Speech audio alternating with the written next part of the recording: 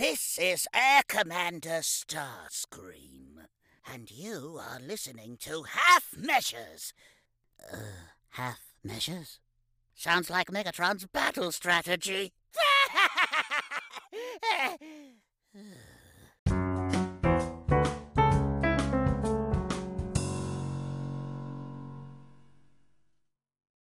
This episode of Half Measures is brought to you by Mission Log, a Roddenberry Star Trek podcast.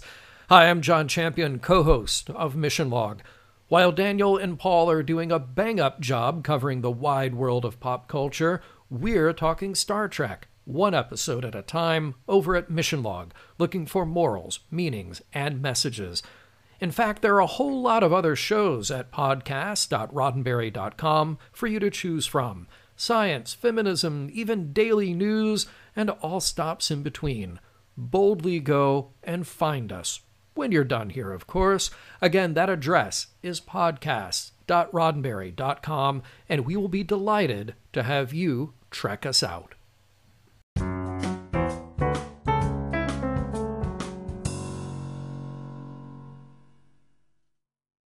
I swear, if you do one of these long intros, I'm going to drive to your house. What's wrong with my long intros? We're no strangers to podcasting. You know the rules, and so do I.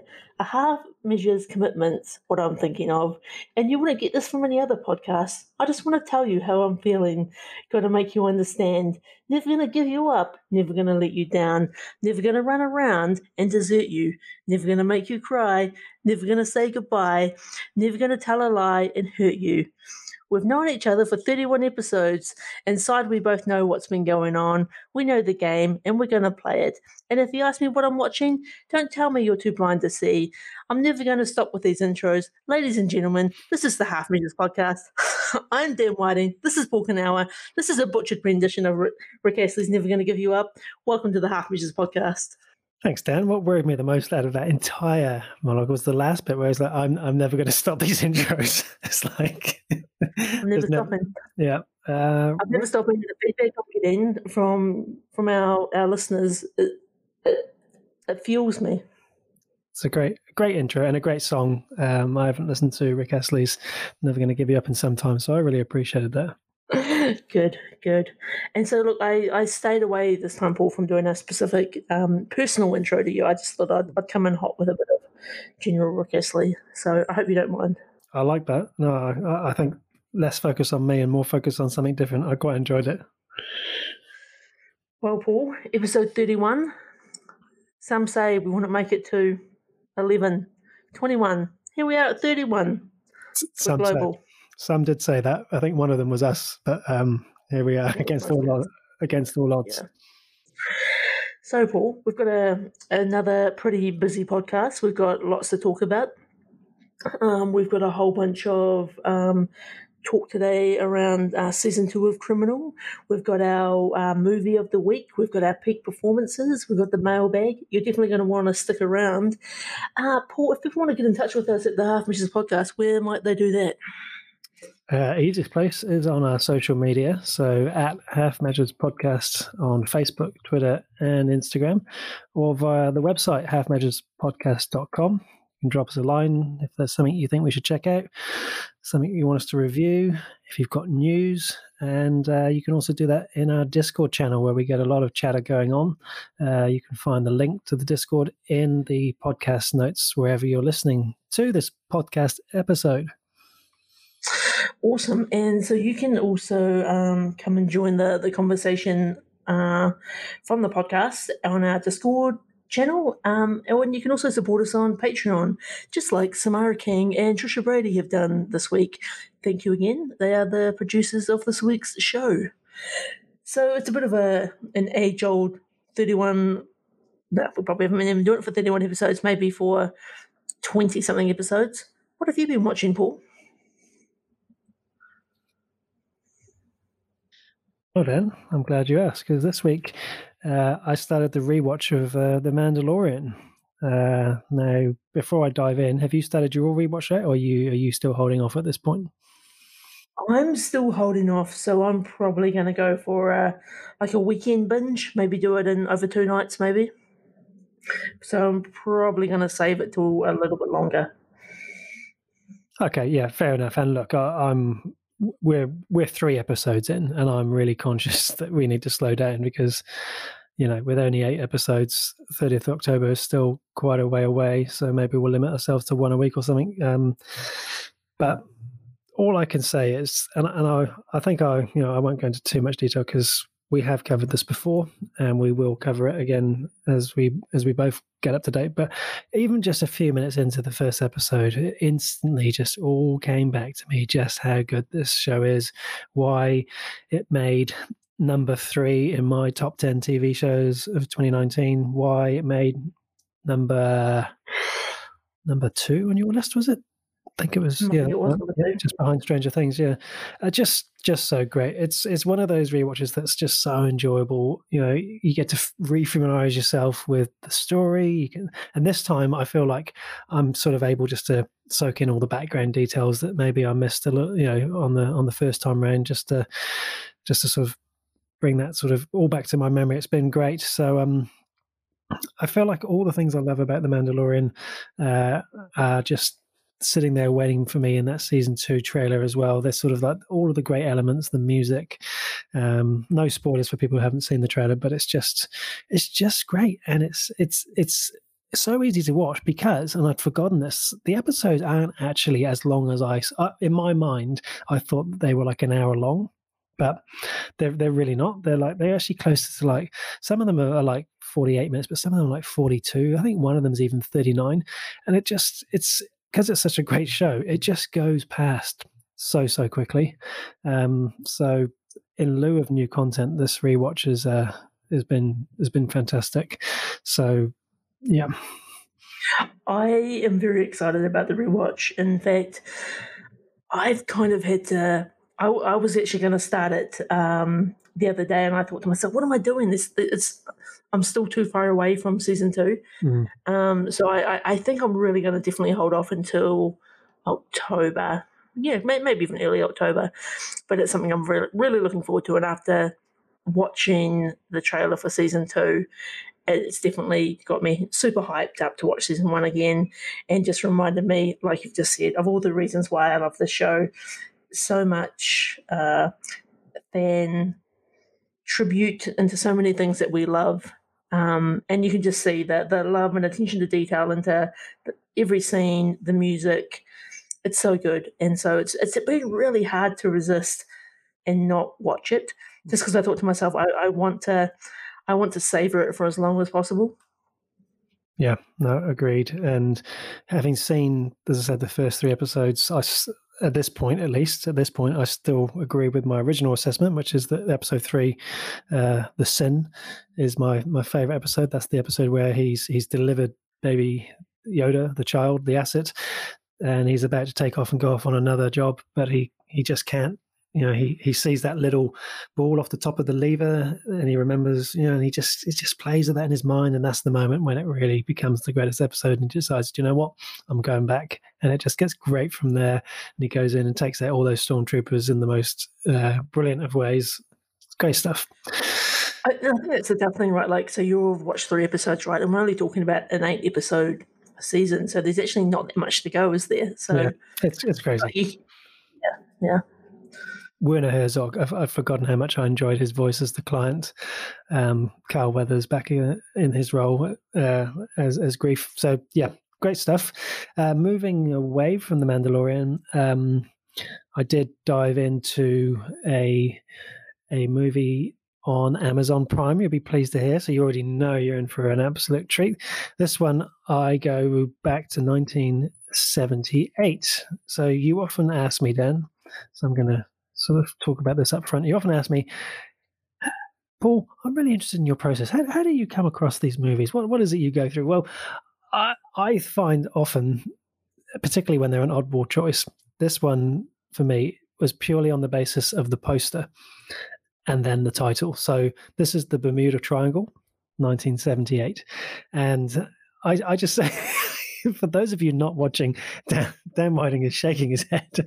And it's just a great poster of this ship being thrown up into the air with this huge yellow font. And so I know very little about the Bermuda Triangle beyond the fact that, the number of boats and planes that appear to have gone missing in the region. So that was a hook in itself. But yeah, the poster's just classic.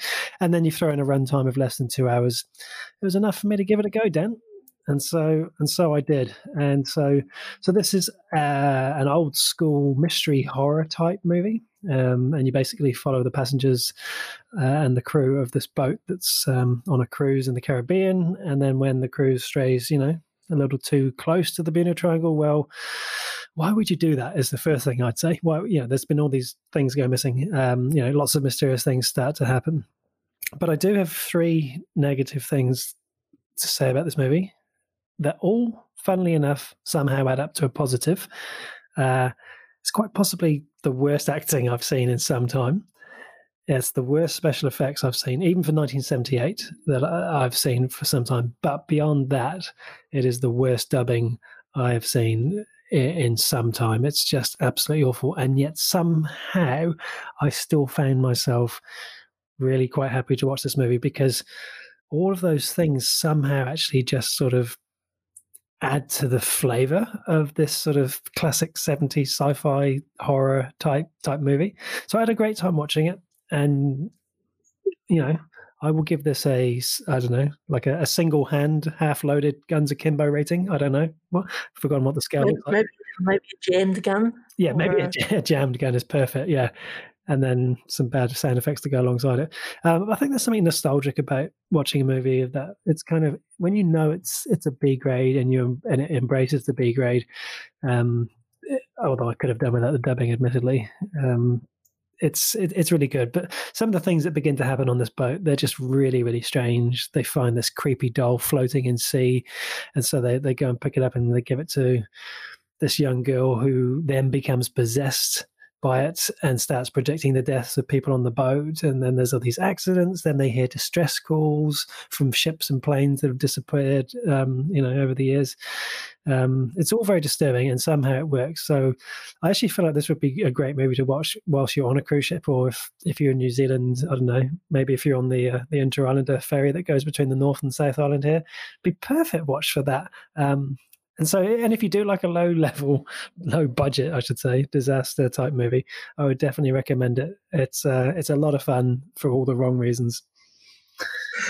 I'm most intrigued, to be honest, by the IMDb G rating, but it's also a horror, sci-fi, mystery documentary. Like, that's quite a combination of things to be. Yeah, and a G rating. Yeah, I feel like that G rating may have been, at the time, maybe things weren't deemed to be quite as, I don't know, maybe they were just a little more liberal back in 78, I don't know. But it's, to be fair, the scary nature of stuff is, I think the word I used was creepy, and it's kind of more creepy rather than actually, like, there are some bizarre moments, like when, so this girl's got this doll and she's feeding it like raw meat, and it's got blood, and it's pretty crazy, but it's more creepy than anything. But yeah, I certainly wouldn't be showing this to my kids anytime soon. In fact, I don't think they'd last more than 5 minutes. They wouldn't cope. I just saw a screenshot of the baby doll, and that is terrifying. Yeah, like there's something kind of creepy about dolls. Yeah. Anyway, but no, that's an interesting choice. So once again, you're welcome for the Mandalorian choice. So alongside, the Amazon Prime choice. So alongside Mandalorian, alongside that movie, basically this week we've been watching Criminal, which we'll talk about together, our movie of the week. And the other thing we've started, but I'm going to basically hold off for now because we're only a couple of episodes in, but we're watching a series on Netflix called Young Wallander. So anyone who enjoyed the Wallander series with Kenneth Branagh, I feel like will be really, really tempted to watch this show. So Wallander ran for, I think, like about 8 years, I think it was, over the course of a few seasons. And it's just a great detective series Scandinavian-based, about a guy who just is a great detective, but his personal life is just an absolute mess. And this is him as a as a younger guy. And so already within 2 episodes, I can tell I'm missing Kenneth Branagh, because Branagh's just fantastic. But it is still the same premise. It's the same character. So we're giving it a go. There's only 6 episodes in this first season. So I think I'll talk about it a bit more next time. But that's me this week, Dan. So short and sharp. All right. So, what have I been watching? So, I have made a start on The Boys season 2. So, the Boys season 2, they dropped the first 3 episodes, and then they've been doing weekly episodes. And so, there's 5 episodes out now. So, I'm up to date with all 5 of those episodes. It's really good. I can't remember, Paul. Have you watched The Boys season 1 or not yet?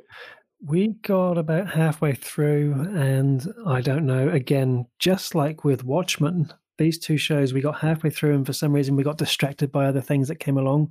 And just like we were talking about Watchmen, we may go back to The Boys, not sure yet. Sell it to me. All right. So the basic premise of The Boys is it's kind of like a take on what are actually sort of the repercussions of living in a world with superheroes.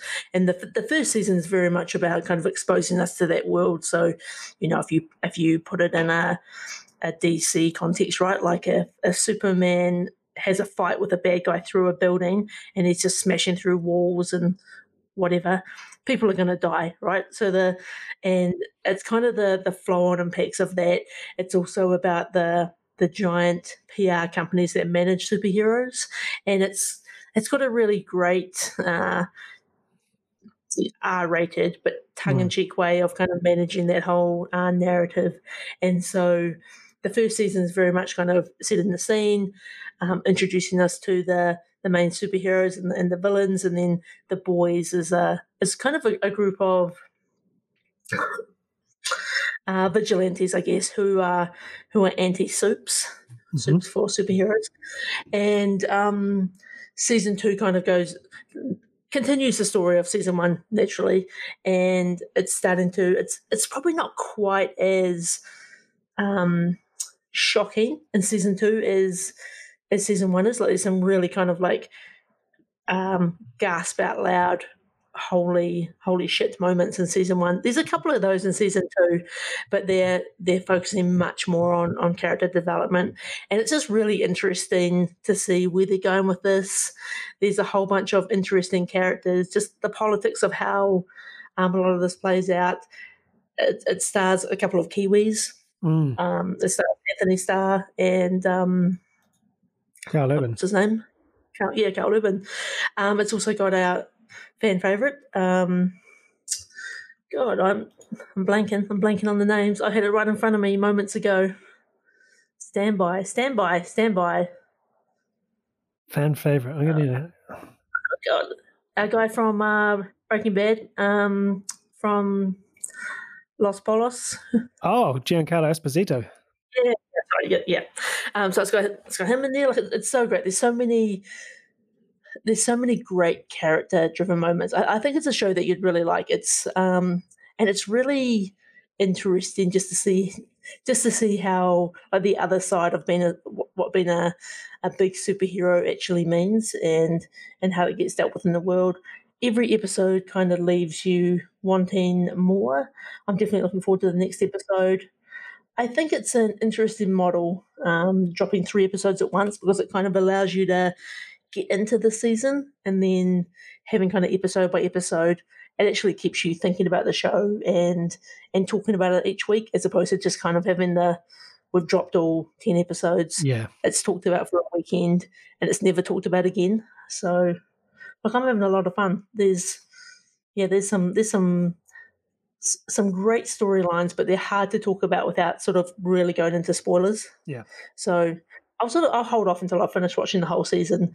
But yeah, I would recommend this as a show, particularly if you like all of the DC, Marvel, Deadpool type stuff. This is probably a show for you.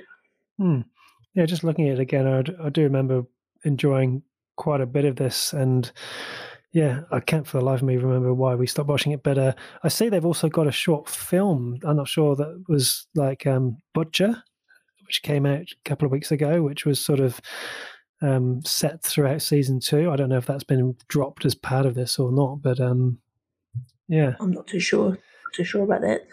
But yeah, no, look, it's fun, and there is lots of like, they really get you with some really like gasp out loud moments where, oh my god, that can't happen. So it's good. It's good fun. Excellent. I may jump back. So I'll let you know if I do. So I'm glad you've stayed away from spoilers for now. I'll let you know. Yeah. I think no, that would be. It should be good to have a bit of a deep dive conversation into it. So, and it's not too late to get on that train. Obviously, because we've still got another 5 episodes of season 2 to come out as well. And what you said on the dropping of the episodes, I'm a big fan of that. I'm starting to really not like things that drop straight away, not because it bothers me, but because it's, then people were spoiling stuff and stuff, and I do like savoring things. So I think if an episode or 2 a week is quite nice. Just like I talked about, I had to self-discipline with The Mandalorian. I quite like that when it does it itself for you. Apparently, there's been quite a bit of review bombing on Amazon of people just being mad that these episodes been dropped like this, because the first season came out all as one big drop, and it's sad, because I think that it's such a good show. It's something quite different. They're doing something we haven't really seen before. It's doing something really good with a graphic novel. Like, I'd like to see more of this sort of stuff on the various streaming platforms. It looks like some of those review scores have started to write themselves, but just kind of crazy fan behavior like that. Not cool. Okay, what else have I been watching? Well, Paul, last week I made a commitment to the Half Measures fans and you. I'm excited. This is all I've been waiting for. This is the only reason I turned up today. So Paul very kindly lent me 6 Blu-rays, which are Star Trek movies, and so these are the original series movies. Is that what you'd officially call them? Correct. Original series movies. And so I've watched Star Trek: The Motion Picture. Now, it's a hard watch. This was hard to watch, Paul. So this movie came out in 1979, and I think what's hard about it is I would rather watch the TV show than have to watch this movie again. It's long. Not a lot happens. The effects are a little bit questionable, but I can put that aside. I just found it very, very dry. The effects are questionable now. In 1979, those effects looked pretty decent. They looked sort of like up there with A New Hope, if you like. Right. I just, at the end of this movie, I almost struggled to probably even tell you really what this movie was about. Like, that's how kind of like me I felt about it. The only saving grace is that you really warned me that this is going to be a hard watch. And if you had said to me this is one of your favorites, we could just end the podcast now. Like, I don't know if we could work together. And I think for me, like, I think a couple of, so I think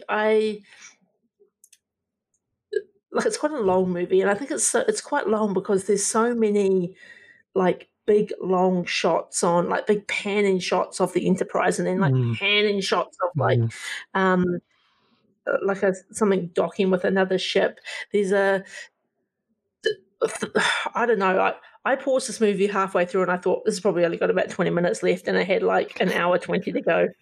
And I think too, because I think for me, what it didn't strike the balance for me is I wanted like the original series vibe and characters in a movie format, and it didn't. It was quite different for me from that.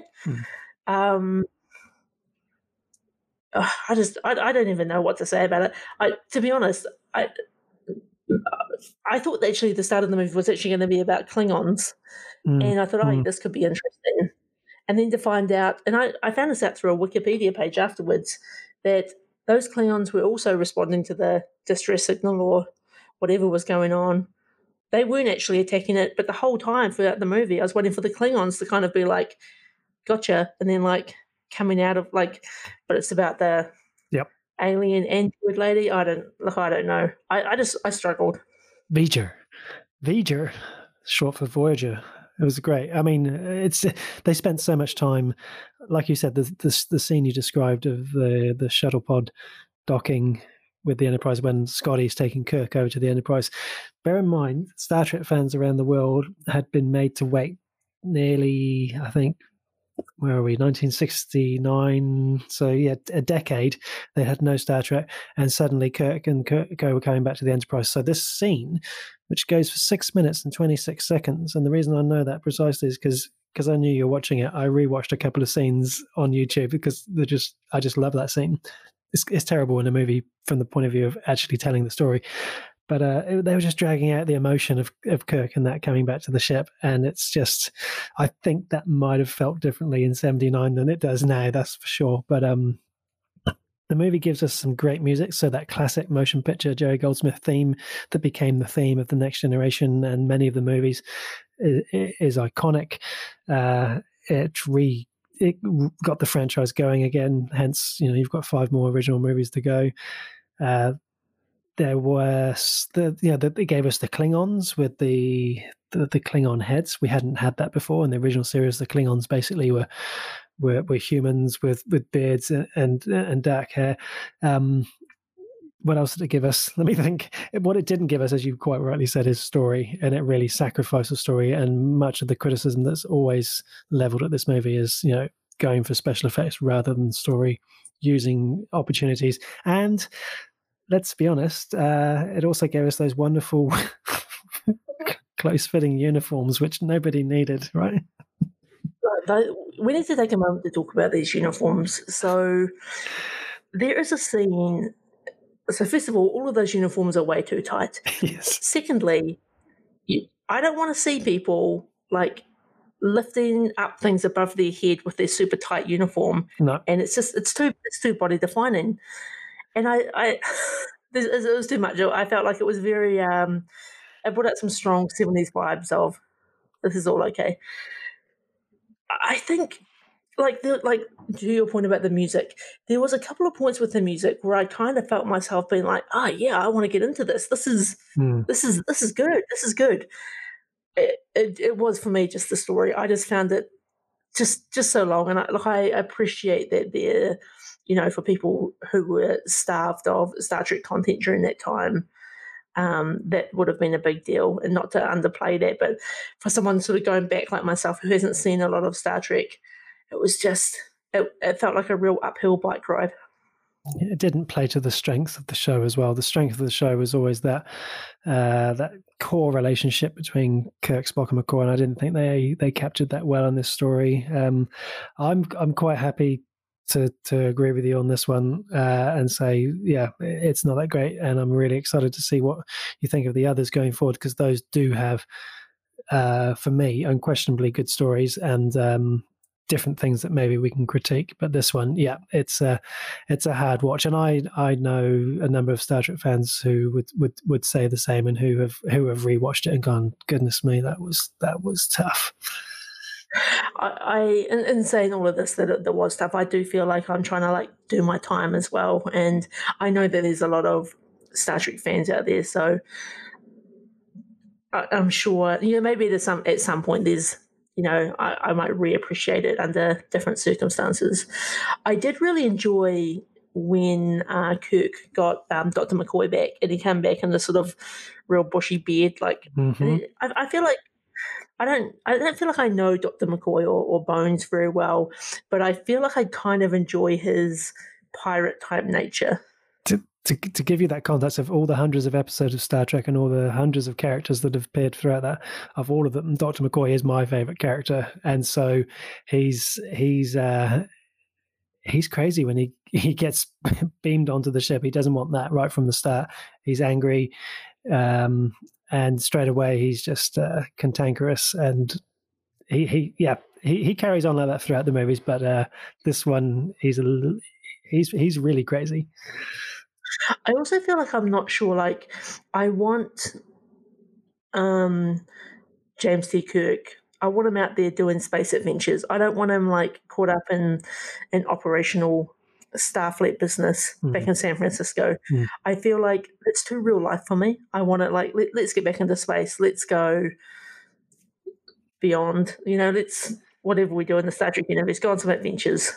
It's how they set up. They're trying to make out, they're moving him into the position of admiral. He's taking a desk job.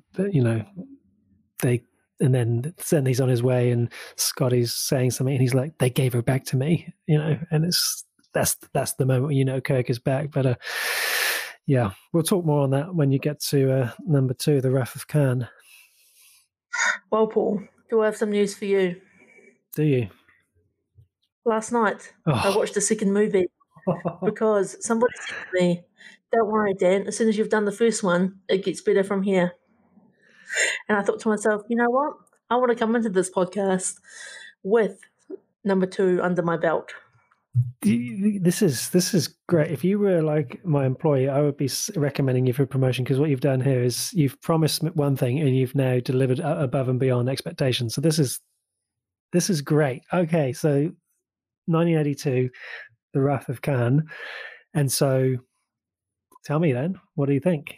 Okay, well, if we're coming from Star Trek The Motion Picture, which, is, I don't know where it fits on the Guns Akimbo scale. I don't want to give it a rating. I think that this is definitely a huge step up, both in storytelling and quality. I think, first of all, shout out to Kirstie Alley. God, oh my God, so young. Yeah. Amazing. It's Saavik. Yep. What a great character, and just so great seeing Kirstie Alley play such a straight-laced character. The Kobayashi Mamoru, so great seeing the context of because it's such a famous line. Well, I feel like it's probably made more mainstream from the J.J. Abrams movies, but great sort of seeing the context of that. I thought it was also interesting seeing like that the ship wasn't Kirk's again. Like we had that he had to kind of like take it back, and I was like, oh God, just give Kirk the ship for God's sake. That's what I was referring to when I said I will talk more about that next time, because it happened. They basically tried to do it again, didn't they? Yeah, they did. And I was like, what's going on? I enjoyed seeing them. Even the costumes, I think, are so much better in this. But I think let's just talk about this villain for a minute, Khan.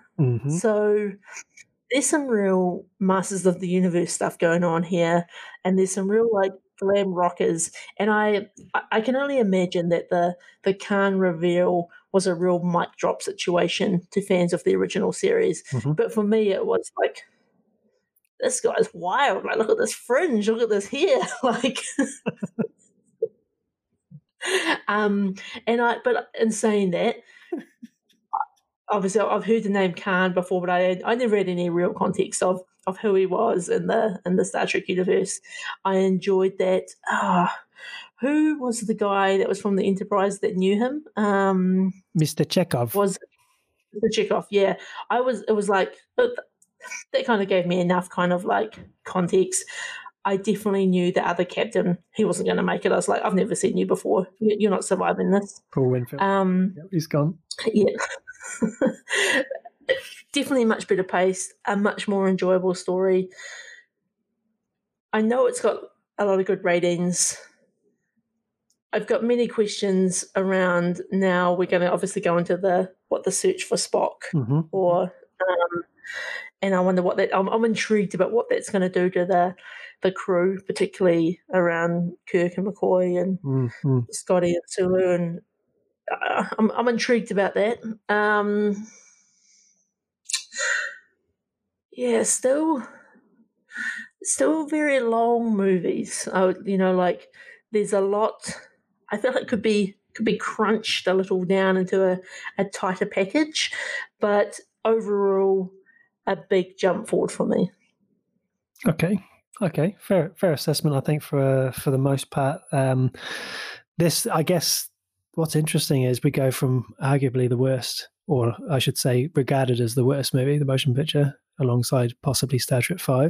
Don't believe the hate though, Dan. Don't buy into it.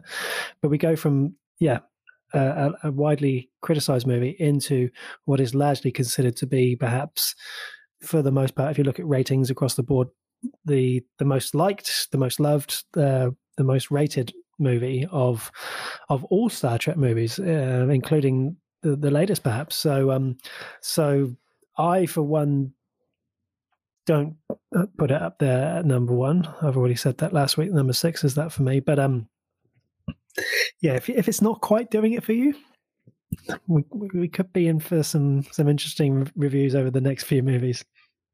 I think I think I'm committed to these movies, Paul. I'm going to see them through, and I'm intrigued. Like, I think it's going to give me good context because I'm also committed to at least trying out the Next Generation. Is that the right title? Mm-hmm.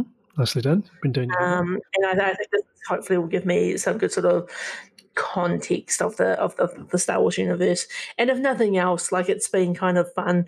And I like to think of myself when I'm watching these old timey movies as I'm like Paul. I'm watching old movies.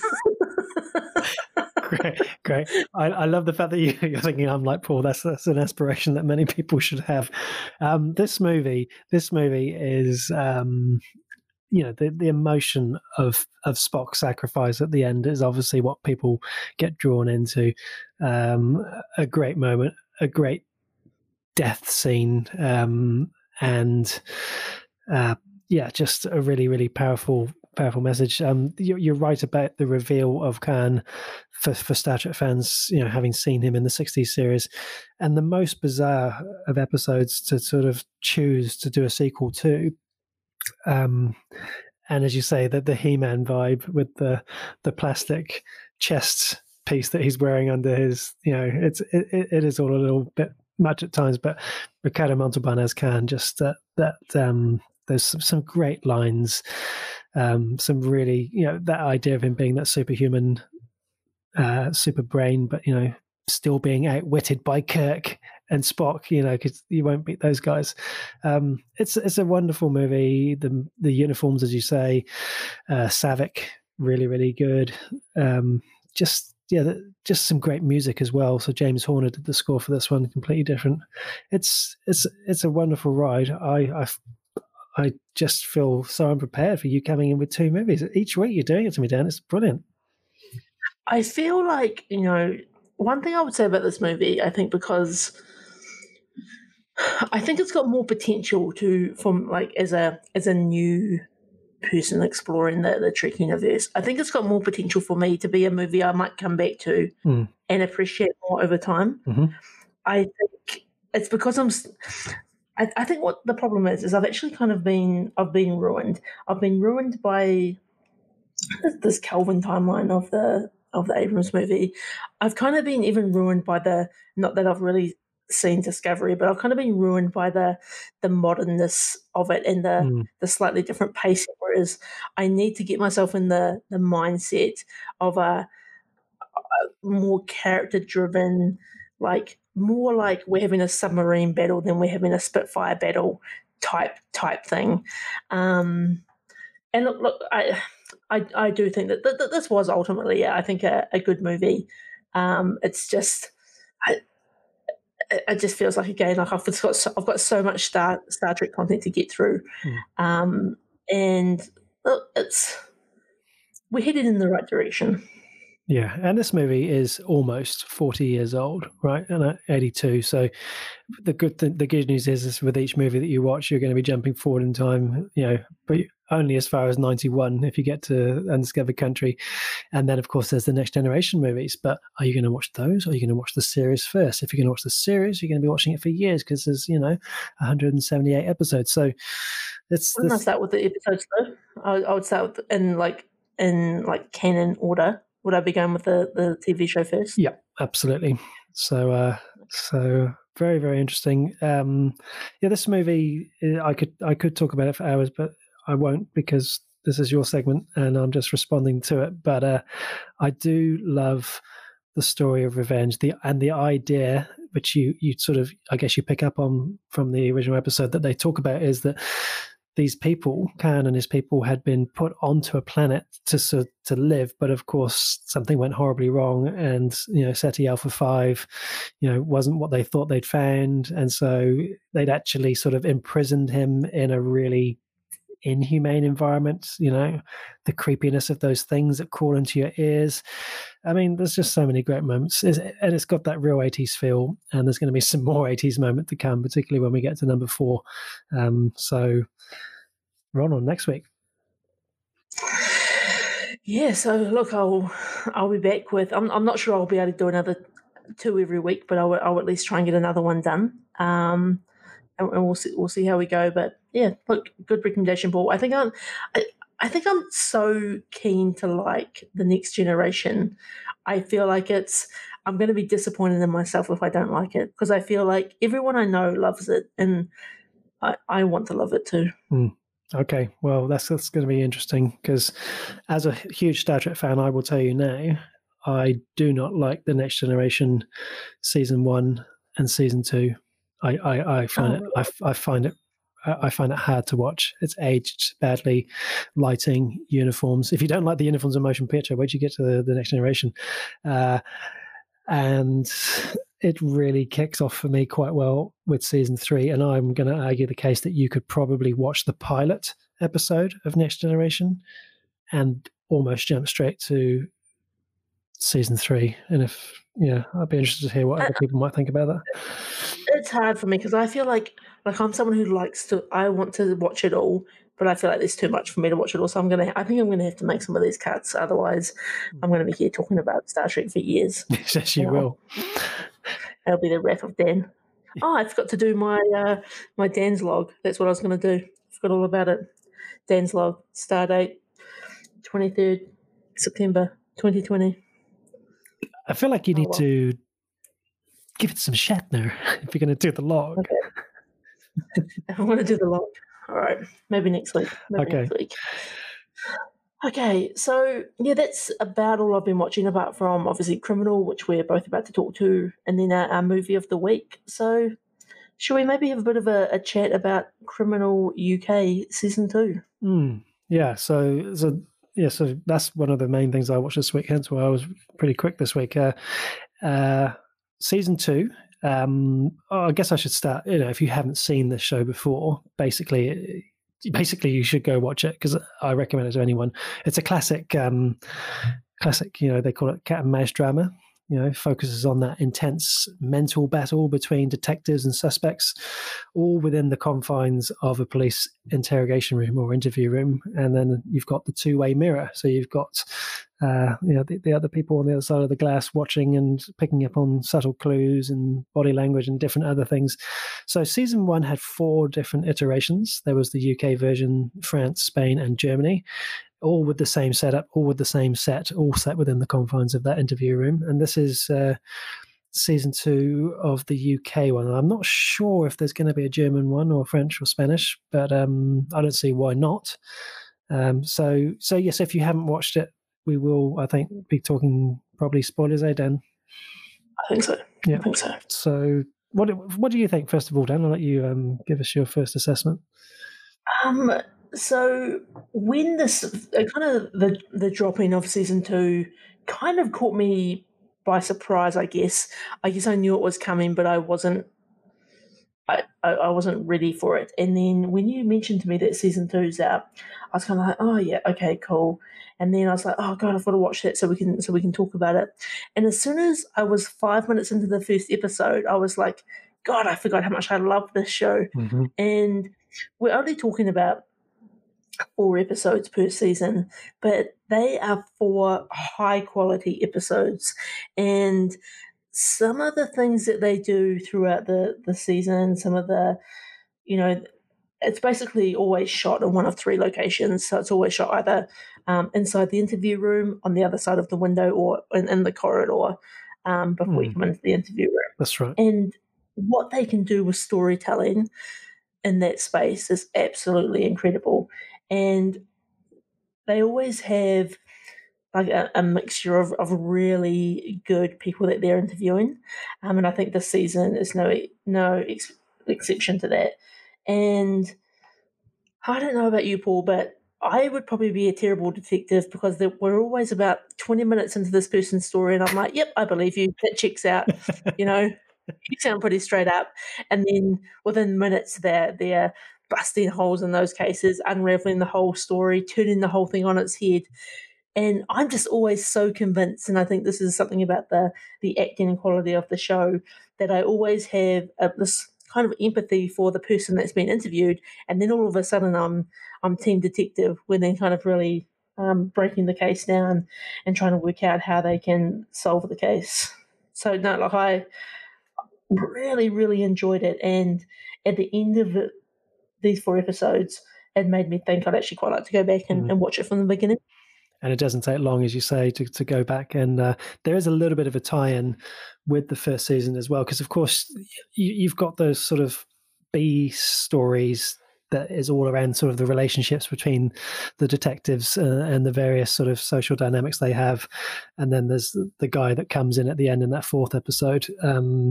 It's a brilliant set of episodes, top draw.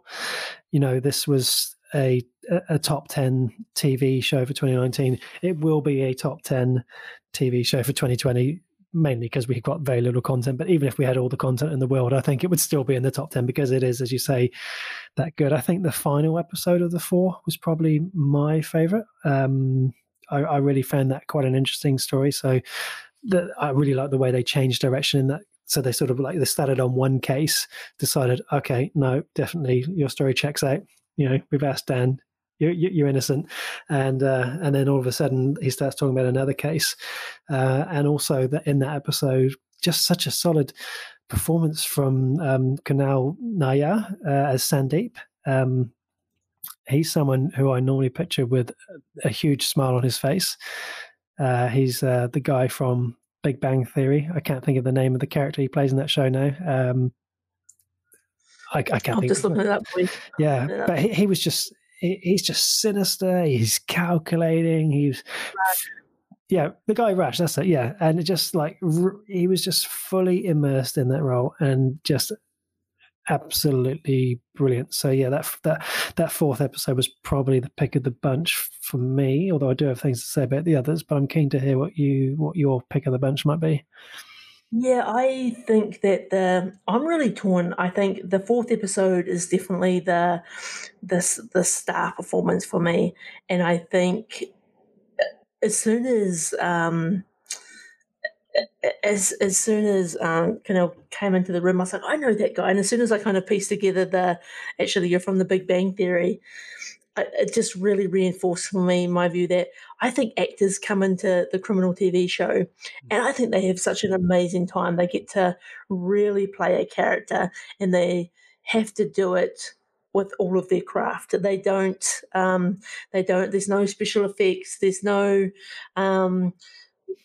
big cinematic storytelling. This is all about emotion, what your eyes portray, your body language, everything about it. And I bet you they have a great time doing it. I think one of the I'll probably say number 4 is my favorite episode as well. I also really enjoyed episode 3 about Danielle and just like a real different case in the interview room, particularly around against the impact of a vigilante and the outcome of some of the things they do. But the episode I actually want to give a bit of a nod to, I think, is episode 2, which was called Alex, and that's got Kit Harington from Game of Thrones in it. What was really interesting for me about that episode is there's a whole bunch of subtle things in here, and I'm sure I've probably missed half of them, but I imagine if you're at film school, you'd be dining out on this for years.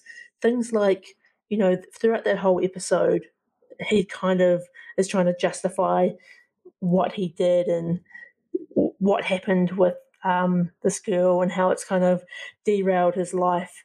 And the lawyer, his lawyer, was trying to basically give him counsel. And then at the end of the episode, when Kit Harington basically asked the detective and the lawyer to stay behind, the lawyer doesn't come and sit back on his side of the table. The lawyer sits on the side of the table of the detective.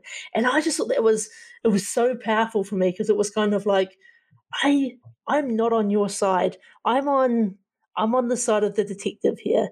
And I just think there's so many moments like that about the way that people either position themselves in the interview room, the way that the camera kind of shows them, the nods and looks they give. Like there's another scene like in episode 4 where Sandeep is actually sitting on like a profile view to the interviewers, and again, like it's like kind of just a subtle power play. And there's so many moments like that that just make it so enjoyable.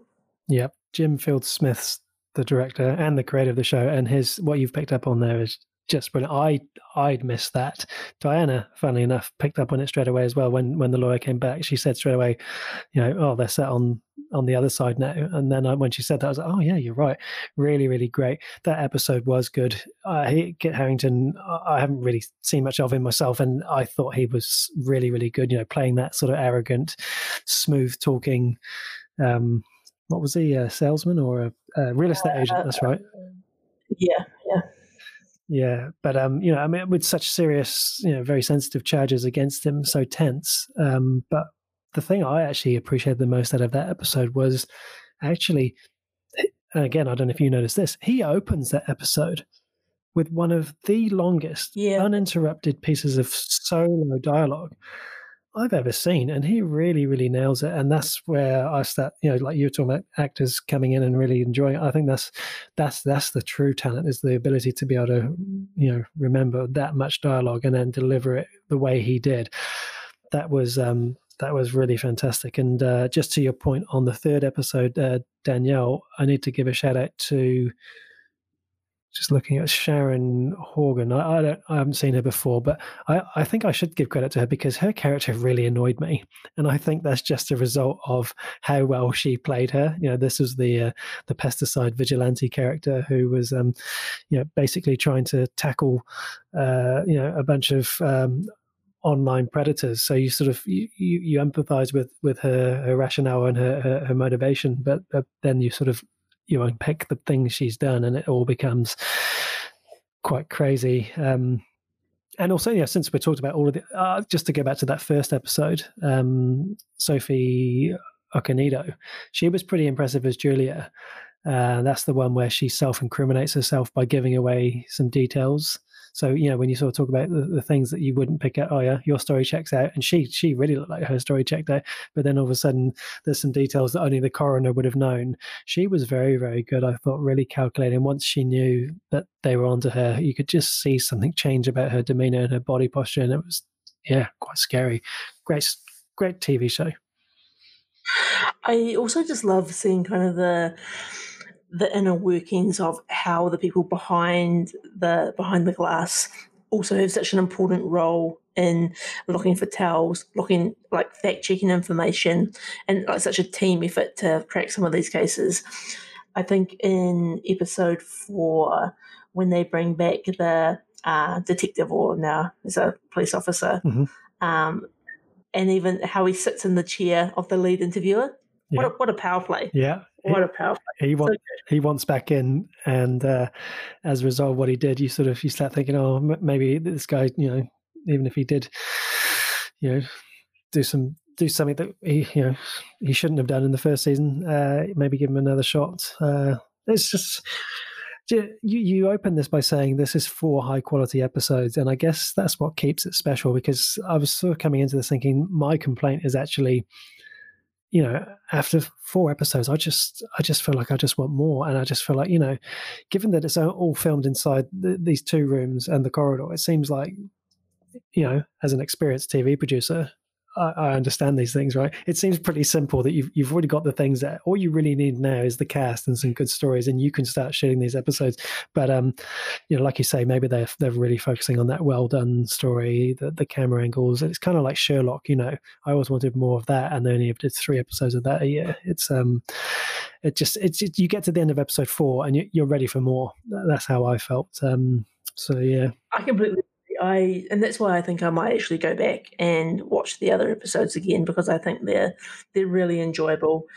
And I wonder whether I'm not sure whether it'll be interesting. Maybe their ratings will, I guess, decide on whether they do the other versions, like the German.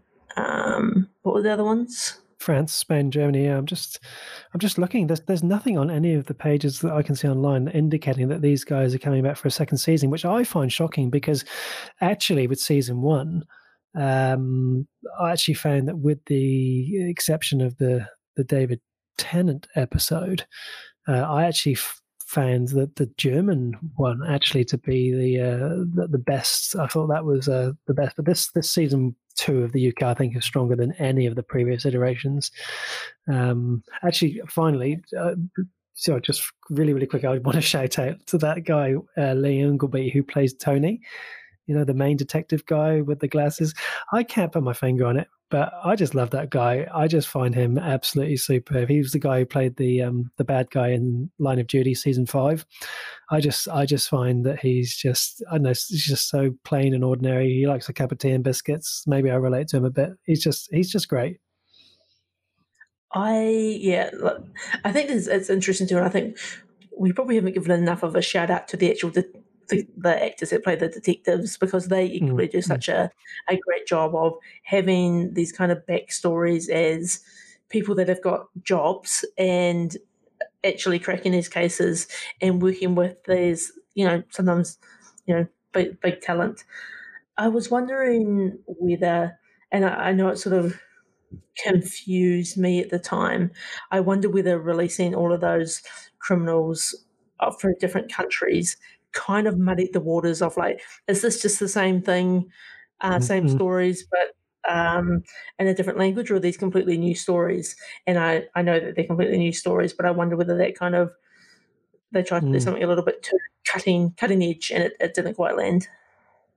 Yeah, fair call. I think I would agree with that. I think what probably concerns me is just the fact that there's nothing on the pages sort of saying, oh, this has been developed or season 2 will be released. There's just nothing. So I might do some digging around because, yeah, if you're not already hooked by listening to us, then I don't think you ever will be, because yeah, it's either if you're not hooked, it's just not for you.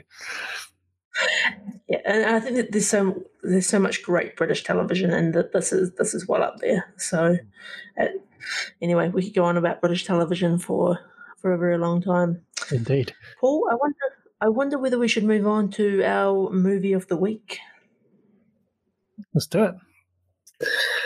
This was every week. Oh, you go.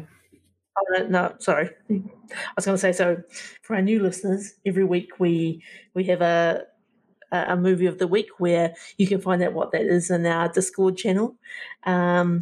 If you want to watch along and then hear our thoughts and share your thoughts, we'd love to hear them. This week was Paul's choice.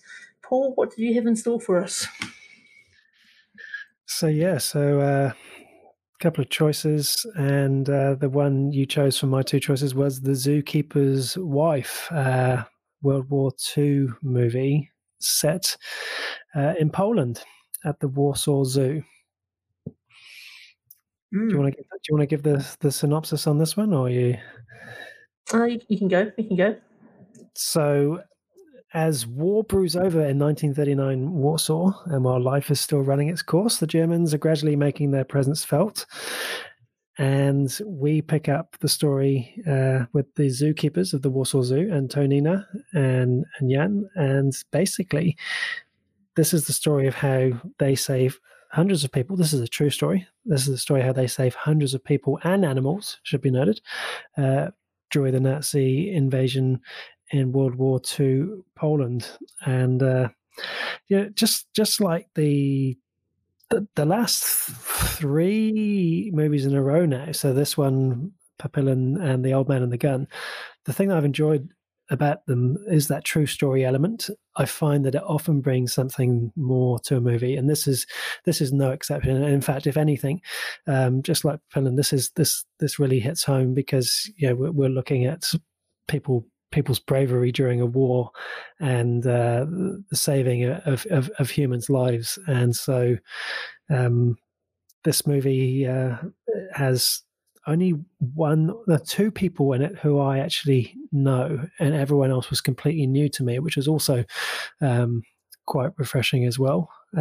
So we recently had Jessica Chastain as our Peak Performance Actress of the Week, and I have to say this movie ranks right up there with some of her best. I find her really convincing. I think she does a good accent. It wasn't distracting. I also take my hat off to her for her willingness to get involved with some of those animal scenes when they're getting a bit, hectic in the zoo and elephants are giving birth and things. I'd say that's not something everyone does every day of the week. But no, this movie does impress me generally, and it's grown on me more and more as the week's gone on. I do have a few things to say about it, but Dan, what was your take on this?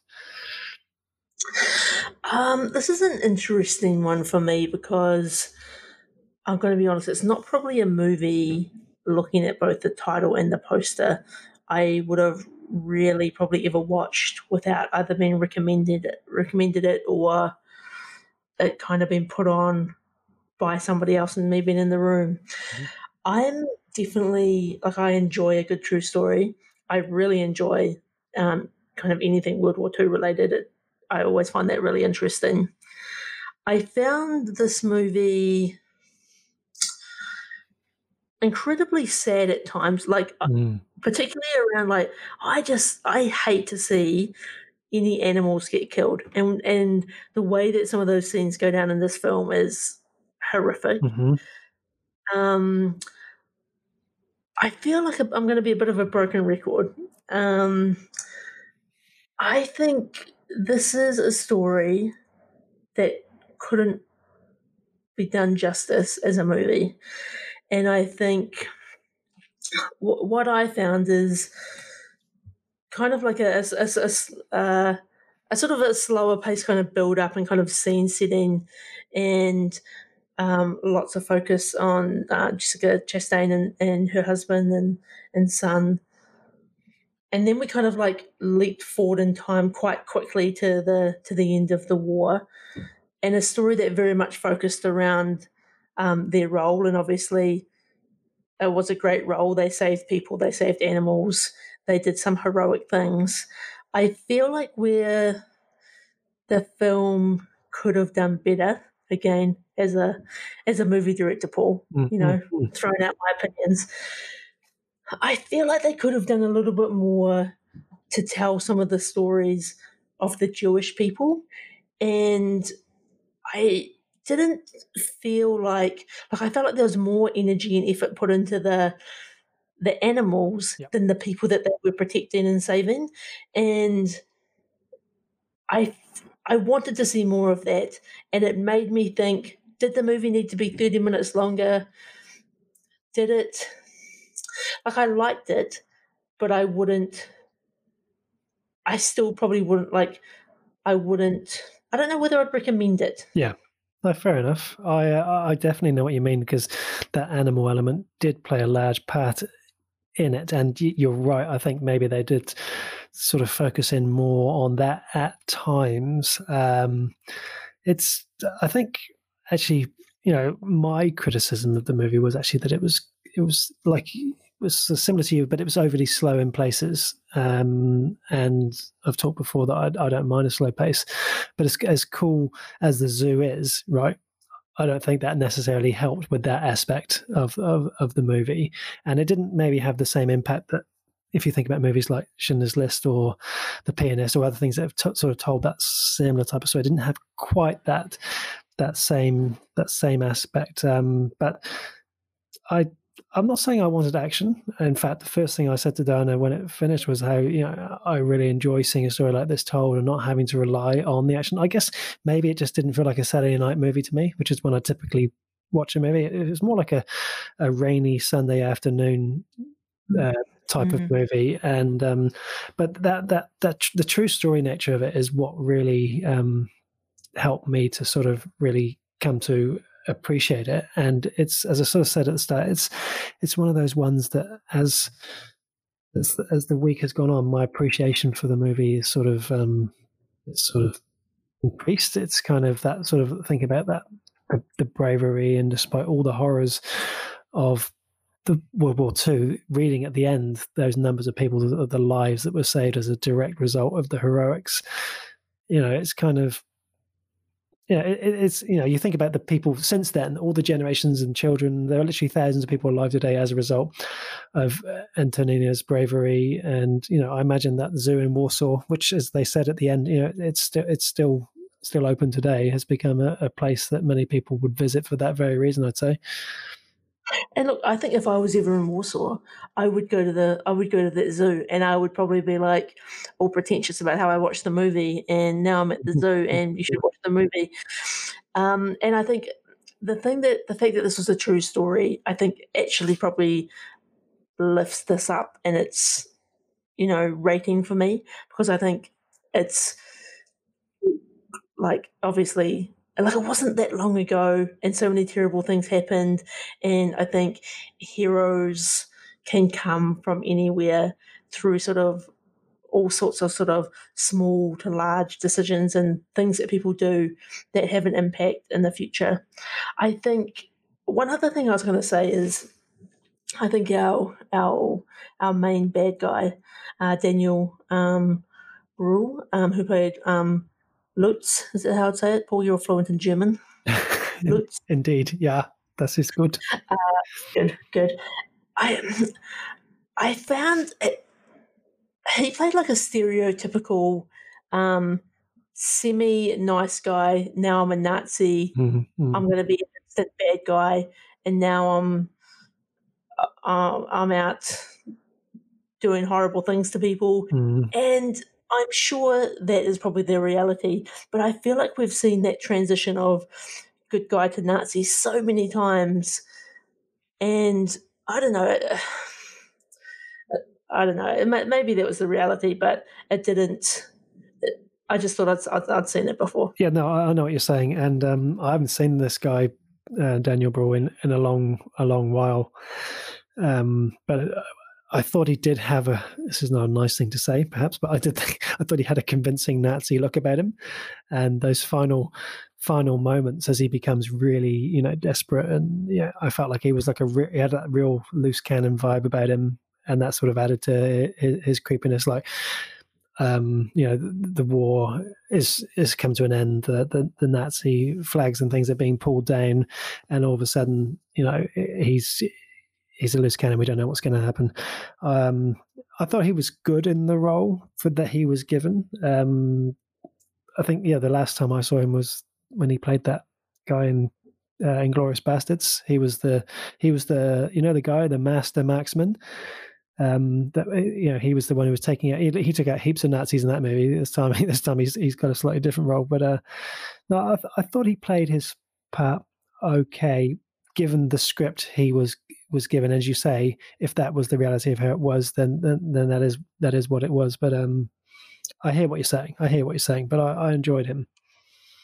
The other, I think the moments at the start where they're talking about where they sort of show the zoo and the love and attention to it. Like, I think that's what they did a good job at kind of pulling on the heartstrings to sort of show, actually, now the zoo's destroyed, animals have either died in the process or need to be killed because they can't be fed, and it was all kind of horrific. I think the another character or another actor in the show, Michael McElhatton, who plays, I'm not sure how you say his name, Jazik, who plays the zookeeper. Yep. So he played Roose Bolton in the Game of Thrones, and he's a very bad man in the Game of Thrones. And he's one of those actors now who pops up all around the place, and I cannot see him as anyone but Roose Bolton in Game of Thrones. Some people, he's typecast. Yeah, that happens to some people, right? Yeah, no, I get you. I think too. I was just thinking about my comment about not getting enough story about particularly the the Jewish families that they were saving. Obviously, there is the story of the young girl.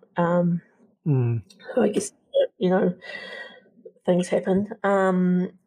But again, not like I wanted to know more about the people that they were looking after and how where they were kind of ending up. And I feel like there's probably hundreds of stories they could have maybe fleshed out a little bit there for me. Yeah, no, agreed. I think one of the things you said before, I think you said it last week with Papillon, was this would make a great little mini TV series. Split this into 5 episodes, double the time length that you've got here, and you could probably dive into those stories, because that's what the real story is about, is those people, of course. When you put taking into account Antonina's bravery, it's their story. And I think the only story that we really do sort of see, unfortunately, are the only 2 women that do end up sort of getting killed as a result. They get found afterwards, but even that's very, very limited in terms of story. It would have been nice maybe even to have seen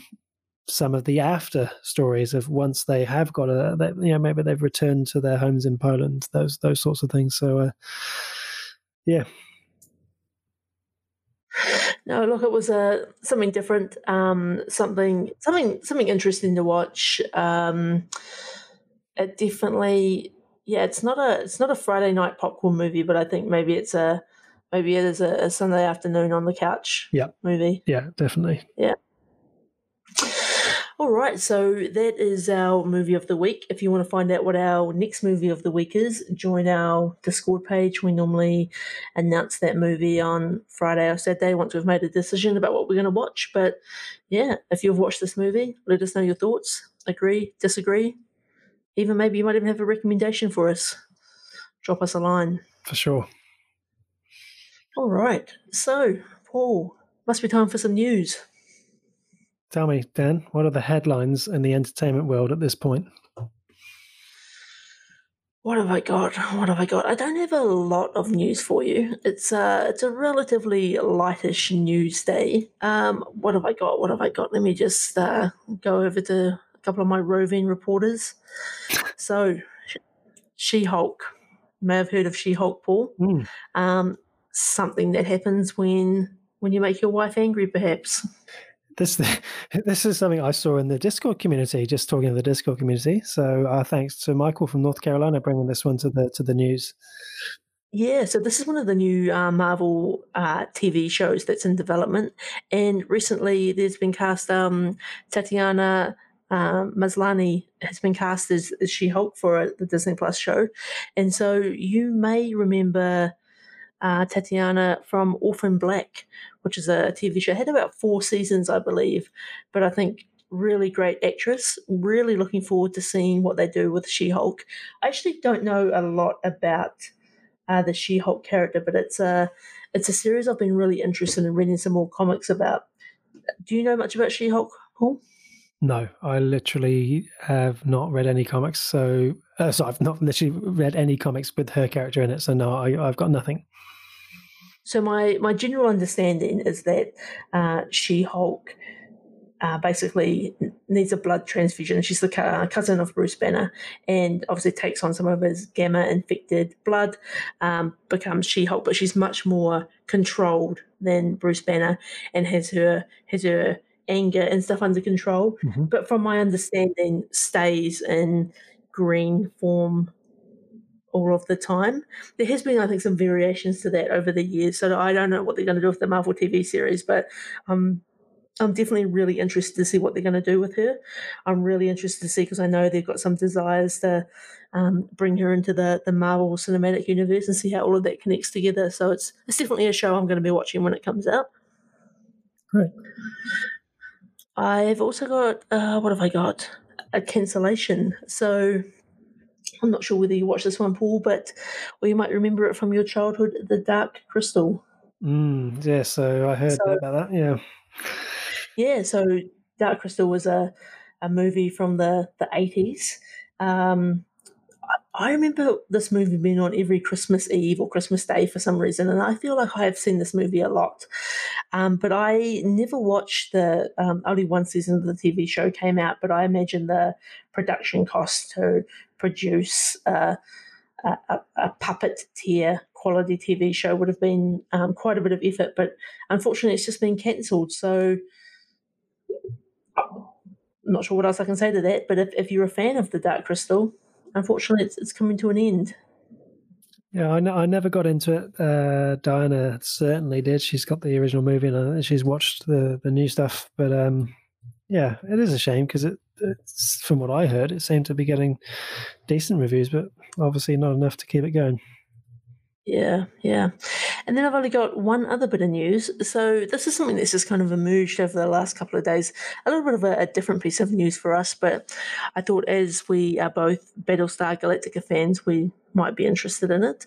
So Michael Hogan, you may know from Battlestar Galactica, who plays Sol. And so he this year actually suffered a bit of a terrible accident. I'm not sure if you're aware of that, Paul. Head injury.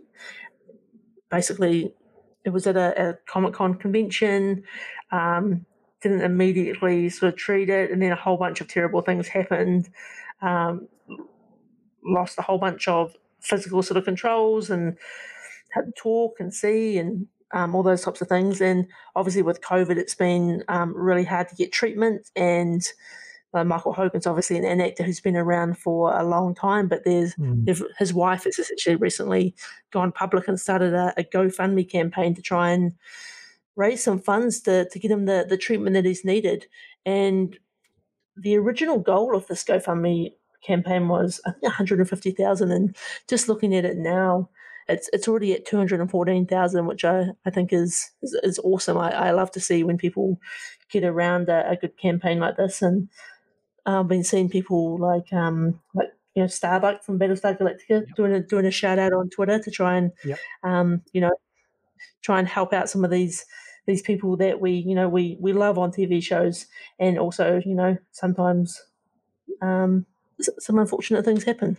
So yeah, hopefully Michael Hogan gets the treatment that he needs and can sort of get on a bit of a path to recovery, whatever that may look like. Yeah, definitely. I did hear about that, and I did see various retweets popping up from various people, including from Roddenberry.com. I think that's how I first heard about it, was through their retweet. And I love the character of Saul Tigh. In fact, I'll go on the record, probably my favorite character from that show. Once you put Admiral Adama up on a pedestal, he's the next guy down, right? He also was fantastic in Man in the High Castle. What about Fan Follow? Well, that's a different kettle of fish, and in fact, we should dive into a Battlestar story episode one day. Sorry, and Fargo was the other one. That's the other one I was thinking of. Yeah, so Fargo. Oh yeah, great choice. He was really, really good in that as well, and so. Yeah, no, really horrible news, and great to see so much money being raised. Wish them all the best, eh? Definitely. What about you, Paul? What have you got on the news desk? Well, there's the rumor desk, the gossip desk that brings us the news of Tom Hardy potentially, likely being cast as James Bond, second oldest Bond behind Roger Moore. So. Tom Hardy's currently 43. Roger Moore was 46 when he did Live and Let Die. So I guess if he gets the role, I guess that means, even after just 3 movies, even if the earliest was like, I don't know, 2022, he's going to be over 50 by the time he gets to that 3rd movie. So he is coming in late, but I think that's fine. I think he's got a great look for a Bond. He's got a great range of voices. So it'll be up to him what sort of voice he brings to that role, if that turns out to be true. So let's not get too far down the rabbit hole. I think that would be a fantastic choice of Bond. I think that, I'm a huge Tom Hardy fan, and I would definitely support his bid for James Bond. I'm also an Idris Elba fan, so either of those options would be right up there for me. I actually quite like an older James Bond, I think. And I think Tom Hardy would make I think we've seen a badass Daniel Craig, but I think seeing a badass Tom Hardy, whole nother level. Very interesting. Let's revisit this whole conversation once we get something official, because the bookies have stopped taking money on Tom Hardy, which is always a good sign that they're not in the business of losing money, are they? What else have we got here? Oh, so we had the Emmys take place this week, and both Succession and Schitt's Creek pretty much cleaned up at the Emmys, and I'm a really big Schitt's Creek fan. Very, very funny series. It gets better and better with each series, so I was really pleased to see them win all 9 comedy awards, which has never been done before. It's really well deserved. And Dan, I know you're a big fan of Succession, so some wins for both of us there. Yeah, definitely. It's Schitt's Creek is a series, like, I've watched the first season, and I'm pretty sure I've watched a few episodes of season 2, but I just constantly keep hearing rave reviews. I'm going to need to get back on that bandwagon. I'm clearly missing out again. I've already missed out on the Star Trek train. I can't be missing out on the Schitt's Creek train. Correct. And the last thing I have, which really isn't news at all, but I want to bring it to the table anyway, and that is the latest advert for Uber Eats. Stars Mark Hamill, obviously Luke Skywalker, and Patrick Stewart, Jean-Luc Picard, advertising Uber Eats. All I can say is, just if you haven't seen it, just Google it. It's less than 60 seconds, and if you like Star Wars and Star Trek, you'll get a real kick out of it. And that's all I've got, Dan. Awesome. And that must be about time to take us to the mailbag. You've got mail. You've got mail. Here we go. So first up, we had our movie review of Papillon last week. We had someone we haven't heard from before respond on Twitter, Catalina Leyes. She said, "I listened to your podcast review of Papillon. I agree. Great remake. I love both actors in it, especially Rami Malek." So that was great. Thanks for writing in. I reviewed The Undiscovered Country, which we'll obviously be doing a deeper dive into once you get there, Dan. So Kim Cattrall, she played Spock's Vulcan prodigy in this movie. She's perhaps better known as Samantha from Sex and the City. She saw our Star Trek 6 post, and she gave us a like on both our Twitter and our Instagram pages, which I thought was pretty nice. She was great in that movie, and I have to say, hearing you talk about Kirstie Alley, I think Kim Cattrall did a great job following in I'm giving you a bit of spoilers here, but following in the footsteps of Kirstie Alley, because pretty much one of only 3 actresses who've ever played a Vulcan in Star Trek movies, and a really pivotal role as well. So it was great to have her getting amongst 2 of our social media channels. That was great. We also had a bunch of people weigh in on the Trek chat from last week. Who did we have here? We had a Geek Girl Review. She went with Star Trek 4 as her favorite movie. We had Street Art Fan, went with Star Trek 2, Wrath of Khan.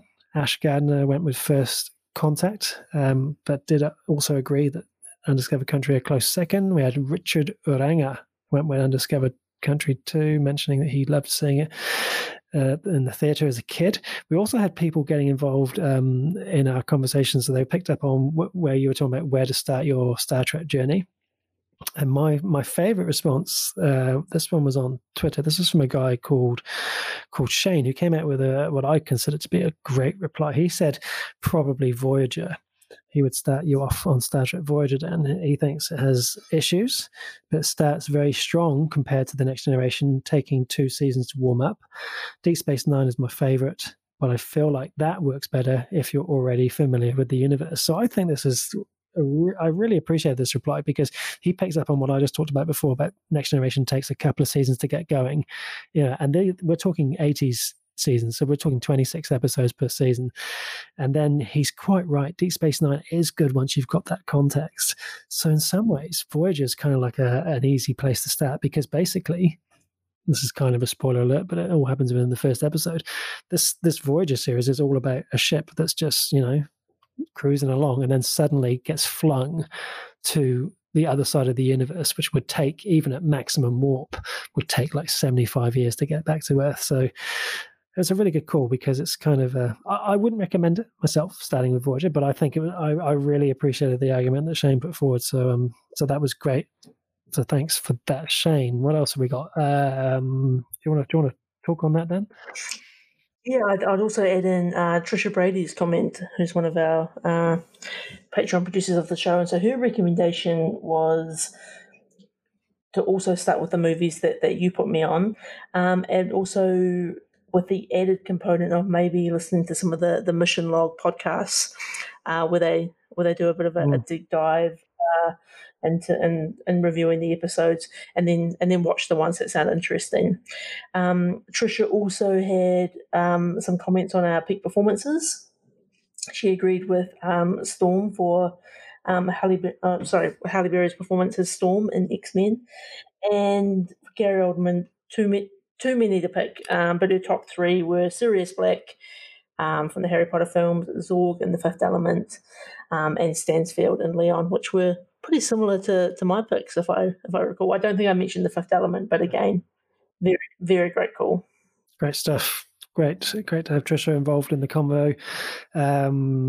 We also had Trisha's mate Paddy weigh in on the peak performance for Gary Oldman. Gave a couple of shouts. We had votes for The Fifth Element, and also Paddy went with Air Force One. I forgot that Gary Oldman was the bad guy in that. How did I forget that? But he also gave an honourable mention, and this might be something that means something to you.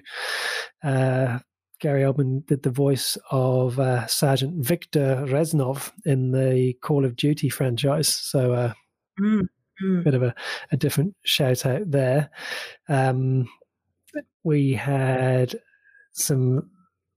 What else did we have? We had some late entries for Daniel Day-Lewis, actually. So a lot of people, suddenly the conversation for Daniel Day-Lewis actually picked up, which doesn't always happen, as weeks go by. But we had a lot of people come in. We had like 3 people come in and talk about In the Name of the Father. All of a sudden, we had this whole bunch of people coming in. Babylon Idol, Sakshi Singh, and Tesni Mova, all these people on Instagram, all coming through with In the Name of the Father. So that was great. We also had votes from Geek Girl Review again on Instagram, went with Dracula and Fifth Element. And then on Halle Berry, we also had Bruce Gray come in, and fair play to him. He stood up for Catwoman and said it was not as bad a movie as it was made out to be. So maybe I was overly harsh. I don't know. I think I only saw it the once, but maybe I need to do a rewatch there. I'm not sure. So a whole bunch of things in the mailbag, which is great. If you'd like to get involved, as we said at the top of the show, you can get in touch with us at Half Measures Podcast on Facebook, Twitter, or Instagram, or you can drop us a line at halfmeasurespodcast.com. Awesome. We love it when we hear from you guys as well, and hear your choices and hear some of your other recommendations. Like, I've actually watched quite a few different movies through different recommendations people have made through the mailbag. So yeah, keep it up. It's awesome. Peak performance time, Dan. Peak performance. Okay, so for those new listeners, so every week Paul and I pick an actor and an actress, and we choose what we think is their peak performance. And so, just like each week, we take turns choosing the movie we're going to watch. It was my turn this week to pick an actor and an actress, and I picked Michael Douglas and Michelle Pfeiffer. Great choice. So, Paul, I'm going to let you go first this week, and dealer's choice. Who would you like to start with? Let's go. I've got Michael Douglas up on the screen here. I just brought his profile up. So we'll start there. It's interesting because when I think of Michael Douglas, I always think of him in those 3 classic 80s movies. So I'm talking Fatal Attraction, Romancing the Stone and Jewel of the Nile. For me, he's just immortalized in those roles. But the actual first film I thought of when you said Michael Douglas was actually a movie called Falling Down. I'm not sure if you've seen this one. I remember going to see this in the cinema when it came out in '93, and I've always just thought it was such a relatable movie. It's about this guy, who he's sort of a law-abiding, mild-mannered man, but then it's just the little things just push him just a little too far. And, I feel that everything that annoys him kind of annoys me in some ways, and he plays it really, really well. But then obviously he just goes way too far. And there's this scene in a movie where he buys a burger, and then he gets into this full-on argument, basically saying that the burger doesn't look anything like it does in the picture, and then he's got a gun, and it's just crazy. So yeah, I think I'd pick that as my runner-up for Michael Douglas. And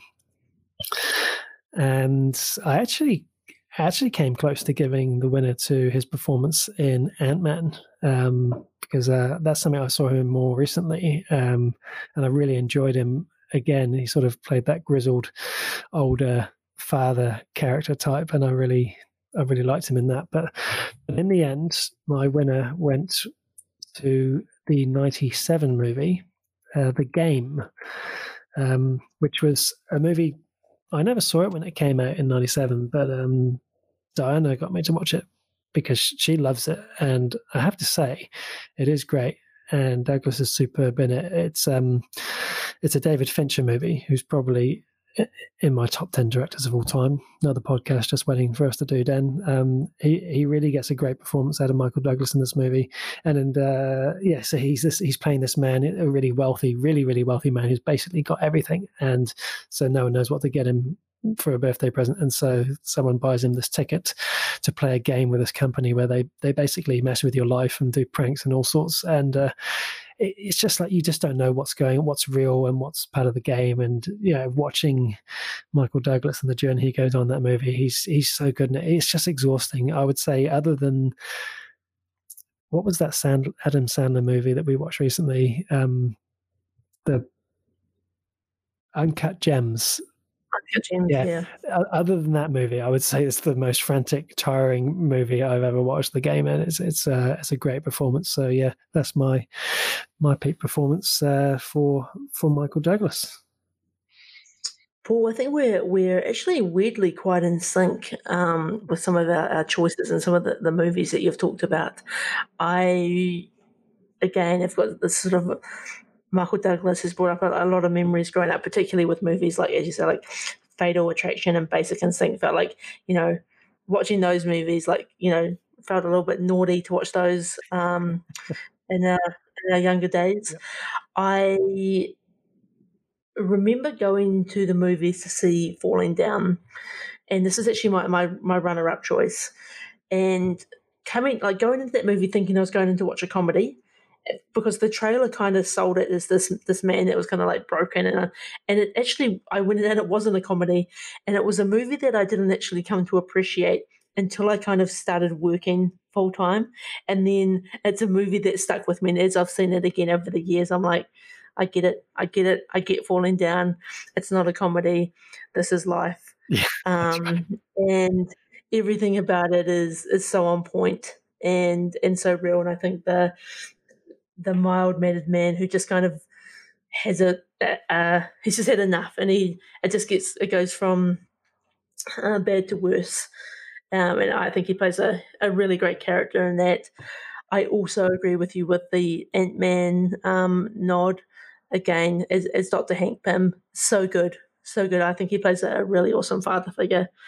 But for me, my peak performance is, I'm actually going to go with the 1984 Romancing the Stone. And I don't know if where this movie stacks up in today's age, but I watched this movie a lot as a kid, and it was kind of had a bit of an Indiana Jones vibe to it. Nowhere near in that sort of, I guess, quality or funness to it. But I remember it being a movie that was just on all the time. We must have had it recorded on VHS, and just I remember it being a lot of fun and a movie that I could watch a lot without kind of getting bored. And so as soon as when I was looking through Michael Douglas list of movies, I thought to myself, Romancing the Stone, it brought back all the good memories, all the good vibes, and it kind of took me to a happy place and would peak performance for me. It's nice. It's great. What I love about it is, and I don't know why I do this, but whenever I look at the actor or actress we're talking about, is I always look at on the IMDb page the top 4 movies that they've got there, which they've obviously picked as pinnacle or cliche or whatever. And I think this is the first time that neither of us have actually chosen either a runner-up or a winner in Michael Douglas. So Michael Douglas has his 4 movies as Wall Street, Behind the Candelabra, Fatal Attraction, and Basic Instinct. So I think none of our runner-up or winners are in there. So that's great. We've broken it. I think too, and like there is this. It's so hard because there often is so many good movies, and I think the fact that we're both talking about the same kind of runner-up choices, like it's cool. It's great. It's good. It's good. All right, Michelle Pfeiffer. Yeah. So quickly acknowledging the fact that Michelle Pfeiffer and Michael Douglas have had these great careers, never acted opposite each other until suddenly we get to Ant-Man, and so that was quite interesting that those two came together in that movie. Michelle Pfeiffer is she's just one of those all-time great voices for me. Just an unmistakable voice that's so good. I feel like I haven't seen anything that recently, maybe other than Ant-Man, but then I realized I actually had seen her in Murder on the Orient Express, which she was quite good in. But the last thing I sort of saw in her, which I really enjoyed, was, funnily enough, a comedy with De Niro called The Family, where she plays a mob boss's wife, and she's hilarious in that. It's a real good movie. If you're into mob movies, De Niro comedy, you're going to love it. And Michelle Pfeiffer's fantastic in that. The runner-up for me is What Lies Beneath. I've always enjoyed that movie, which is particularly sort of notable for me because it's not my usual genre. But I thought she was great in it. I thought she was terrifying in it. I think she has really good chemistry with Harrison Ford. And, Harrison Ford, obviously, is an all-time favorite actor of mine. But when I think of this movie, I think of it as a Michelle Pfeiffer movie. So I think that sort of, that's how strong I think she was in What Lies Beneath, a really strong movie for her. And I think despite all the classic performances, and I do give a special shout out to Scarface, her role in that, because I think that movie was the one I always remember because my dad let me watch it when I was like 15 or something. And I remember thinking, oh, this is pretty cool, mainly because I knew I shouldn't be watching it. But despite all those classic performances, the one I just cannot go past is her role in Batman Returns as Catwoman. And, we talked last week, sorry, Bruce, but, how maybe not to write Catwoman and the script that Halle Berry was given. This is the exact opposite. This, for me, is the single best Catwoman performance that is out there. It sort of set the bar for all those future all those future Catwoman roles. And, also, I think while I do love Batman Returns, I don't think it's not quite as strong as the 1989 Batman, but Michelle Pfeiffer's performance really lifts that movie up to being really, really close. And, not just as Catwoman either. I think she was equally good as Selena Kyle. I loved the scene she had opposite Christopher Walken. And those scenes in her flat with the cats when she starts sort of changing following her rebirth and all those scenes. I thought when she's opposite Michael Keaton, they had really good chemistry, some really funny dialogue with Danny DeVito as the Penguin, and she really kicked ass as well. I remember there's that rooftop scene where she sort of deals to Batman pretty badly. So yeah, that's where I'm gonna go with Batman Returns. What about you? Yeah, so I think Michelle Pfeiffer's got an amazing back catalogue of movies. Obviously, it's sort of dropped off a little bit over the last few years, but you know what? Still some great choices in there. Again, I think we're quite in sync. Definitely a shout out for her role as Elvira in Scarface. Such a great movie, and. What a movie to have in your back catalogue, to be like, I was in Scarface. I know. Like, what's up? I I think my runner-up choice is a movie that I absolutely love, Dangerous Minds.